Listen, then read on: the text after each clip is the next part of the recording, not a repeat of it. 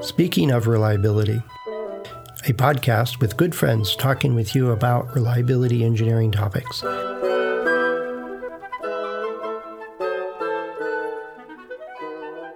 Welcome to Speaking of Reliability. This is Fred Schenkelberg. And this is Chris Jackson. What are we talking about today, Fred? Well, today is the right word there, Chris. Today, the day we're recording this is December 7th, which when we've first sat down and I'm taking notes of what we want to talk about today and all that stuff, I was like, today's December 7th. I know that number. And you're like, that doesn't mean anything to me. And I'm like, it's Pearl Harbor Day. It was the day that the U.S. got pulled into the Second World War in the Pacific. Japan attacked a naval base in Hawaii at a place called Pearl Harbor. Did a surprise attack and destroyed a bunch of stuff and killed a lot of people. And so the U.S. got into Second World War. And then right away, then you said, there's been a lot of reliability stuff that happened as a result of that war. I'm like, I hadn't thought of it that way. But you're right. There's all kinds of stuff. So what came up to you? And that's when I said, we got to hit record. So what prompted that thought that the war ended up being a boon for reliability? Well, I mean, the first thing that springs to mind is the Japanese economic miracle, which is a term used to describe the emergence of Japan after World War II as a manufacturing powerhouse with their products synonymous with high quality, but also, in many cases, cheaper than other products manufactured across the world, especially by countries who identify as Western, which means they usually think they're better than the rest of the world anyway. So all of a sudden you had Japanese products leading the world in terms of, manufacturing quantities, manufacturing costs, and also reliability and quality. There's a really, actually on YouTube, I think it's an NBC documentary from the early 1980s. You can see it. It's a YouTube video. It lasts about an hour. And I'd argue that every single thing they touch on is 100% applicable to manufacturing and design as of today. But why did the Japanese economic miracle happen? Largely because after World War II, the government ceased being a government in the way we traditionally look at governments, elected by the people, for the people, so on and so forth, because you had Western forces or Western countries essentially installing an administration where, of course, they weren't caught up in let's call it political traditions at the time. So they essentially created a fully technocratic government where the ministers or the secretaries of whatever departments or whatever term your country uses to describe who's in charge of what bureaucratic or public service, as opposed to them being essentially government elected officials, these were the people best suited for the jobs. And you would have this amazing thing where the Japanese government was working with industry as opposed to trying to simply regulate industry or legislate industry. They were actually trying to invest in and provide guidance. They weren't worried about liability or things like that. They were focused on how do we work with industry to make things better. And of course, it wasn't just to make things better. It was the industry base in Japan was pretty much decimated, and agriculture and everything else. Now you got this population that you need to feed and build houses and build apartments and create the materials to do all that stuff. So these folks kind of got themselves organized with this technocratic approach and saying, well, how do we feed this population? Well, we got to improve our agricultural yield. We got to improve our factory and our logistics trains and our warehousing. Oh, we need to build warehousing. We need steel, all kinds of stuff. So let's just go get it done.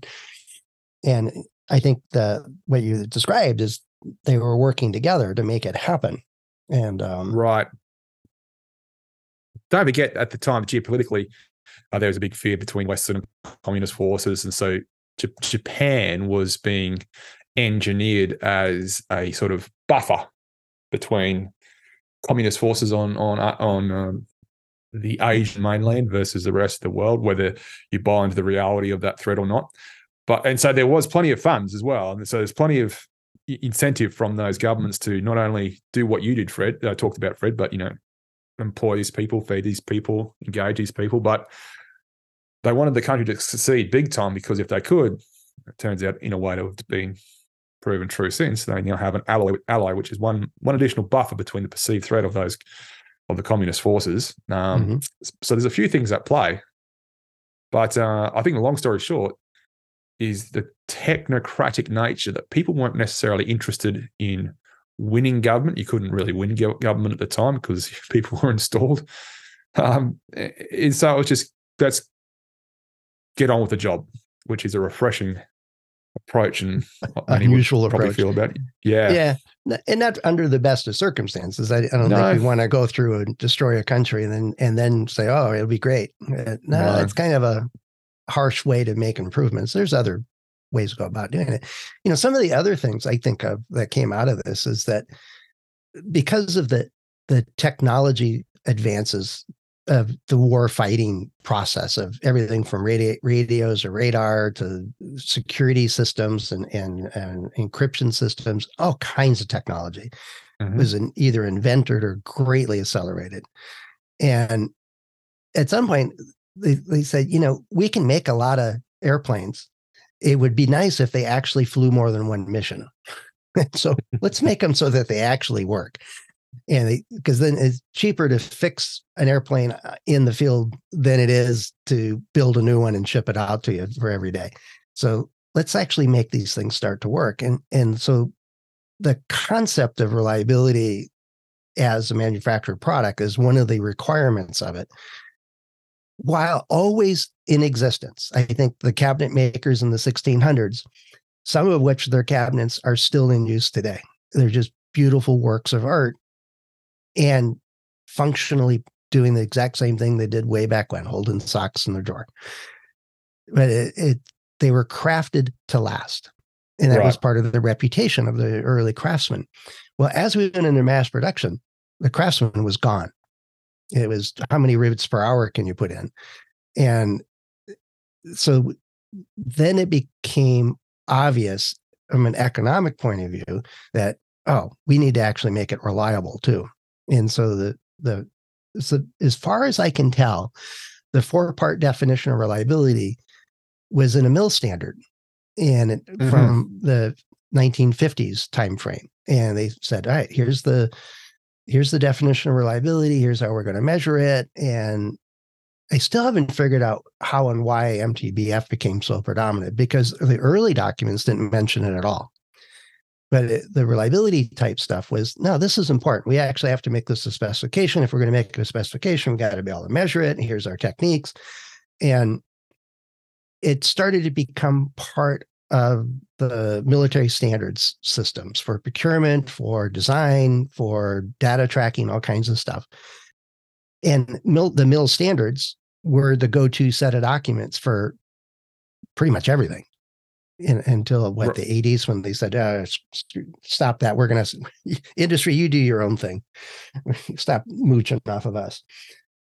Well, it'd be wrong to suggest that reliability, the only thing World War II had to do with reliability was a Japanese economic miracle. And what you're talking about was, I think, born out of a lot of the emerging electronics stuff. Yep.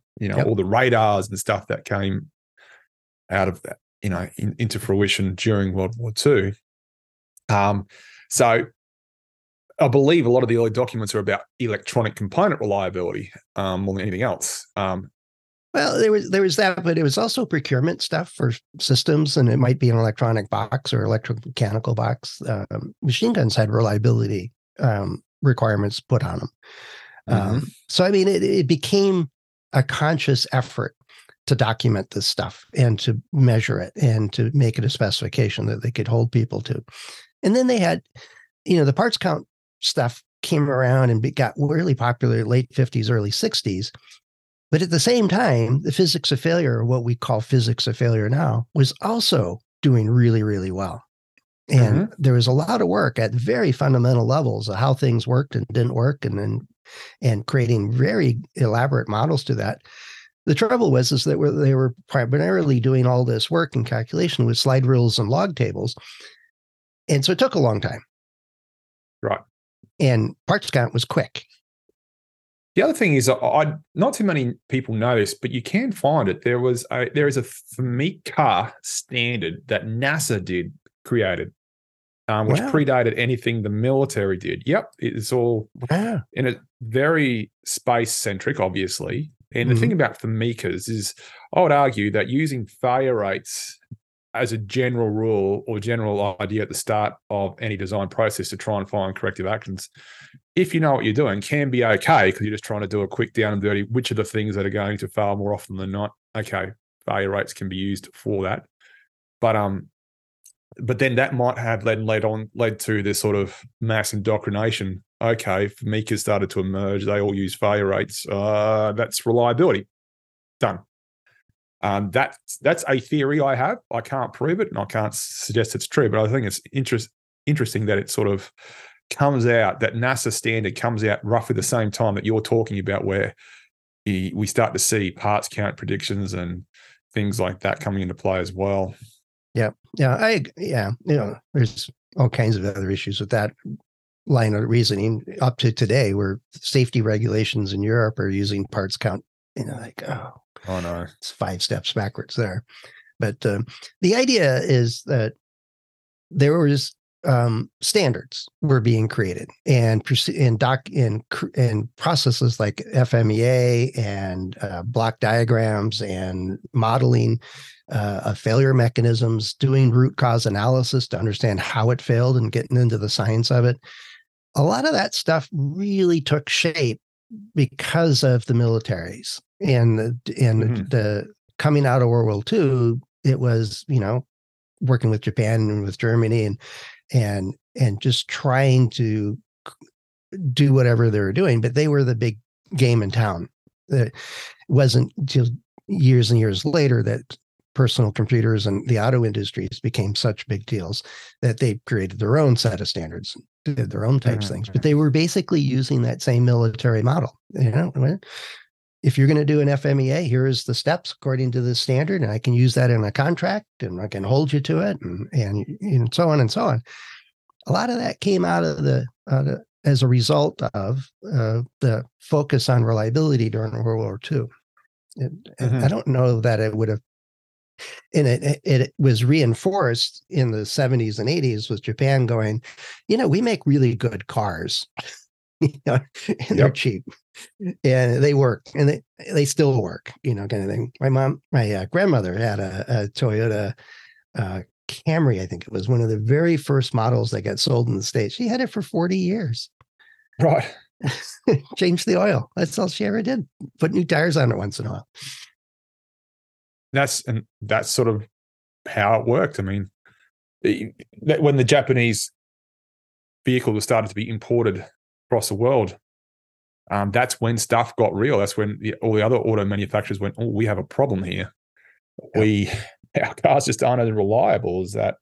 And it's to an extent that's just still plays out today. Good luck trying to make money off a Honda or Toyota service center. Yeah, exactly. They just don't fail. Consumer Reports came out with their annual auto rankings and stuff like that. And once again, GM as a auto manufacturer is pretty much dead last. I think Tesla is competing with them for being least reliable. Right. But Toyota and the other Japanese makers, a couple of the German ones are in the top 10. They just year after year after year. And part of it is that I often point back to Deming saying, well, no, you reduce variability. Reduce the variation of your manufacturing process. And good is when it's perfect. It's not when it's in spec. You always continuously improve. And that's evolved and been expanded greatly with the Toyota manufacturing process, or what do they call it? Toyota Production System, TPS. TPS.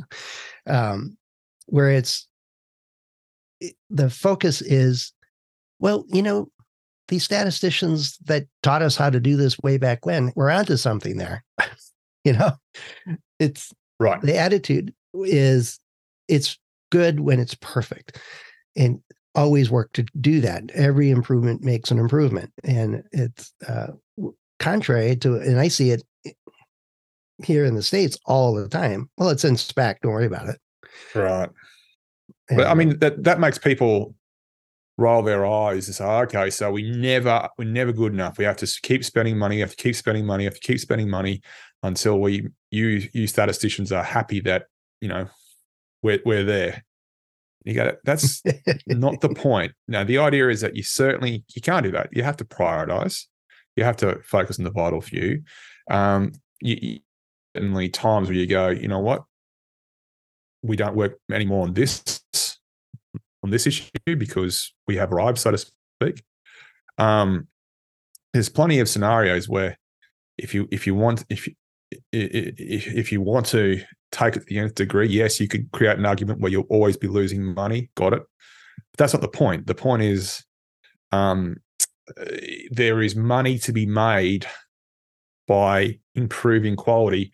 If you improve the quality of components, then those are the products which are going to surprisingly last the entire warranty period. They're the ones that are going to have, I should say, fewer problems that cause you to spend money later on. They're the products which, generate the most profit on your for each program, so on and so forth. So there's a bit of a science to it, as apart from the philosophy of just make it right the first time, which is good philosophy to have.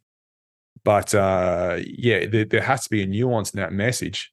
The Toyota production system, which has been often tried to be copied, it's more of a philosophy than anything else. It's just it's not. Yes, it involves statistical process control, but at the very top, it's got principles, and hey, this is what we're trying to achieve in principle. And a lot of organizations really struggle with that. They try and say, what's the number that tells me if we're good or not? Well, there is a number. Okay, cool. So on and so forth. And I think it also, this could be a bigger topic too, is that we talk about technocratic societies. In Australia, we've just recently had a major telecommunications company suffer a massive outage due to a software upgrade. And of course, the CEO has since fallen on her sword, but the new CEO is going to be potentially front runner, is a former premier for the state. So broadly analogous to a governor in the United States. You go, where are the telecommunication experts? Where are they? You have you see this more and more in commercial organizations, especially the big corporate ones, where the people in charge, their professional background is more or less all about being in charge. Oh, this person would be an excellent board member. They've sat on 35 boards. They use a mobile phone or a cell phone, but they haven't ever been involved in designing a cell phone or a mobile phone. You just know it's a matter of time before that company is going to have a similar issue again. Look at the Apples and the Microsofts. You have the dude or dudettes in charge come from a background where they know how to make the stuff. And so you see these emerging corporate behemoths, which are more bureaucratic than anything else, where technical skills and there's more, the meritocracy is not based on technical merit. So it's not a technocratic society anymore within that organization. It's more about who looks good in a suit and who can chair the board of directors and blah, blah, blah, blah, blah. You just know it's a matter of time for that issue to then reemerge its way. Yeah. Same thing happened at NASA. Yeah, no, I get that. And I've run into it a number of times. And there's a role for people that are really good with the financial systems and the MBA backgrounds and skills. Yet it doesn't necessarily mean you can run a technical company. I don't know where that came from and how that relates. It's a whole nother topic. But the idea of, and I came up with another example though out of World War II that's kind of contrary, is the Russian or the Soviet Union. I don't know if that would be classified as technocratic. Essentially, we're going to make this much wheat, we're going to pay you this much, and everything else. Was that where it fell into that there was people that wanted to be in charge were running the agricultural process, or did they actually have good technical, solid people in those areas? I think it was a bit of both. I mean, let's not forget how close World War II Russia was to being taken over. I mean, they got as far as Moscow, and yes, there were some inner machinations that were, it wasn't good for No, a it while. wasn't good. It wasn't good at all. No, and I agree with that. And I'm just thinking afterwards, they ended up in the space race. They ended up on a good industrial footing. I think we talked about it in a previous podcast. They made a really bad version of the Concorde supersonic aircraft. Some of it's politics, I can understand. Some of it is people in charge not doing what they need to be doing. It, but they ended up being a world power, for good or for ill. History will tell us one way or the other. I imagine whoever wins the history, I guess.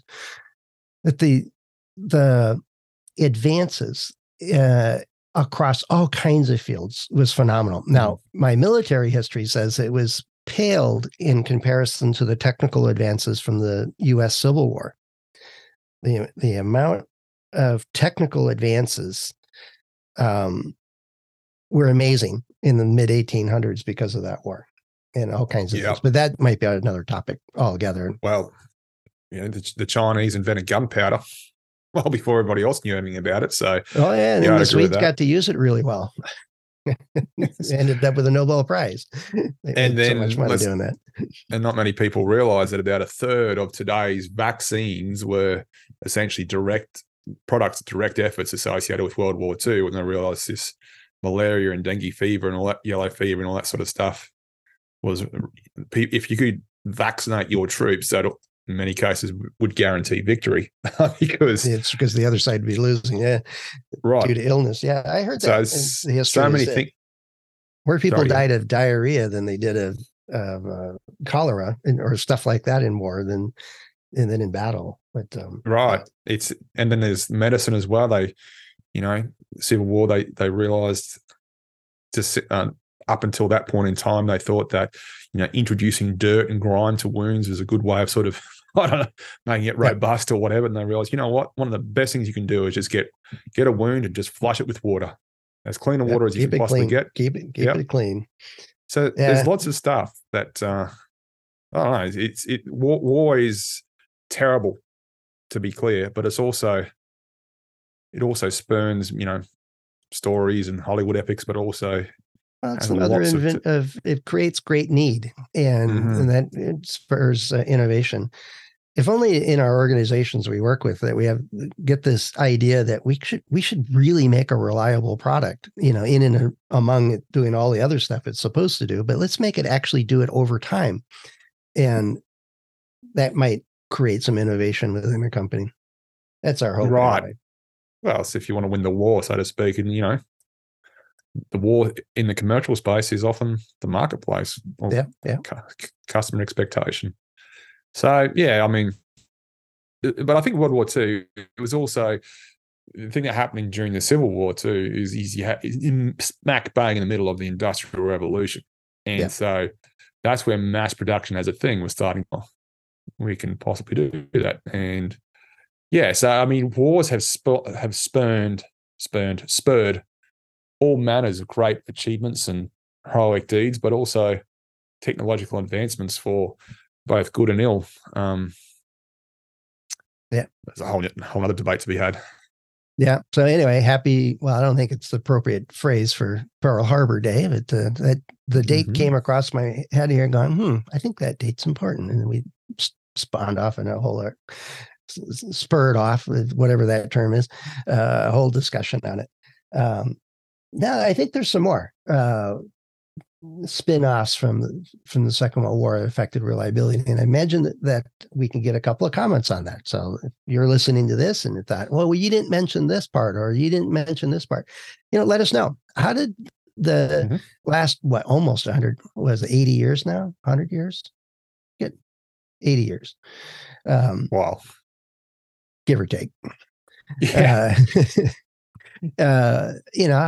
We've done a lot of advancements in reliability, all kinds of different techniques, and lots of different papers are written, and there's Yet some of this stuff has been around a long, long time.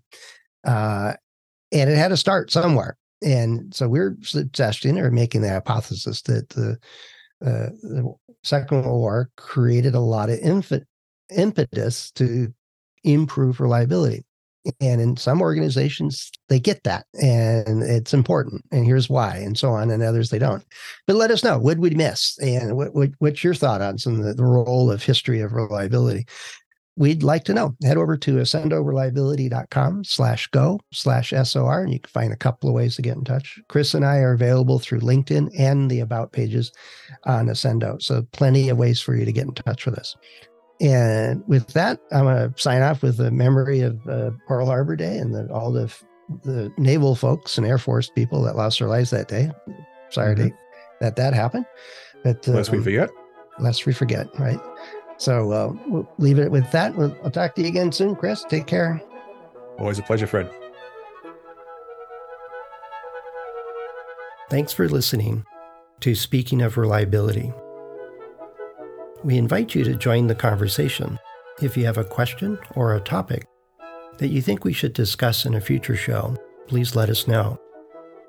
You can find a comment box below the episode show notes, or just leave a note as part of a review on iTunes.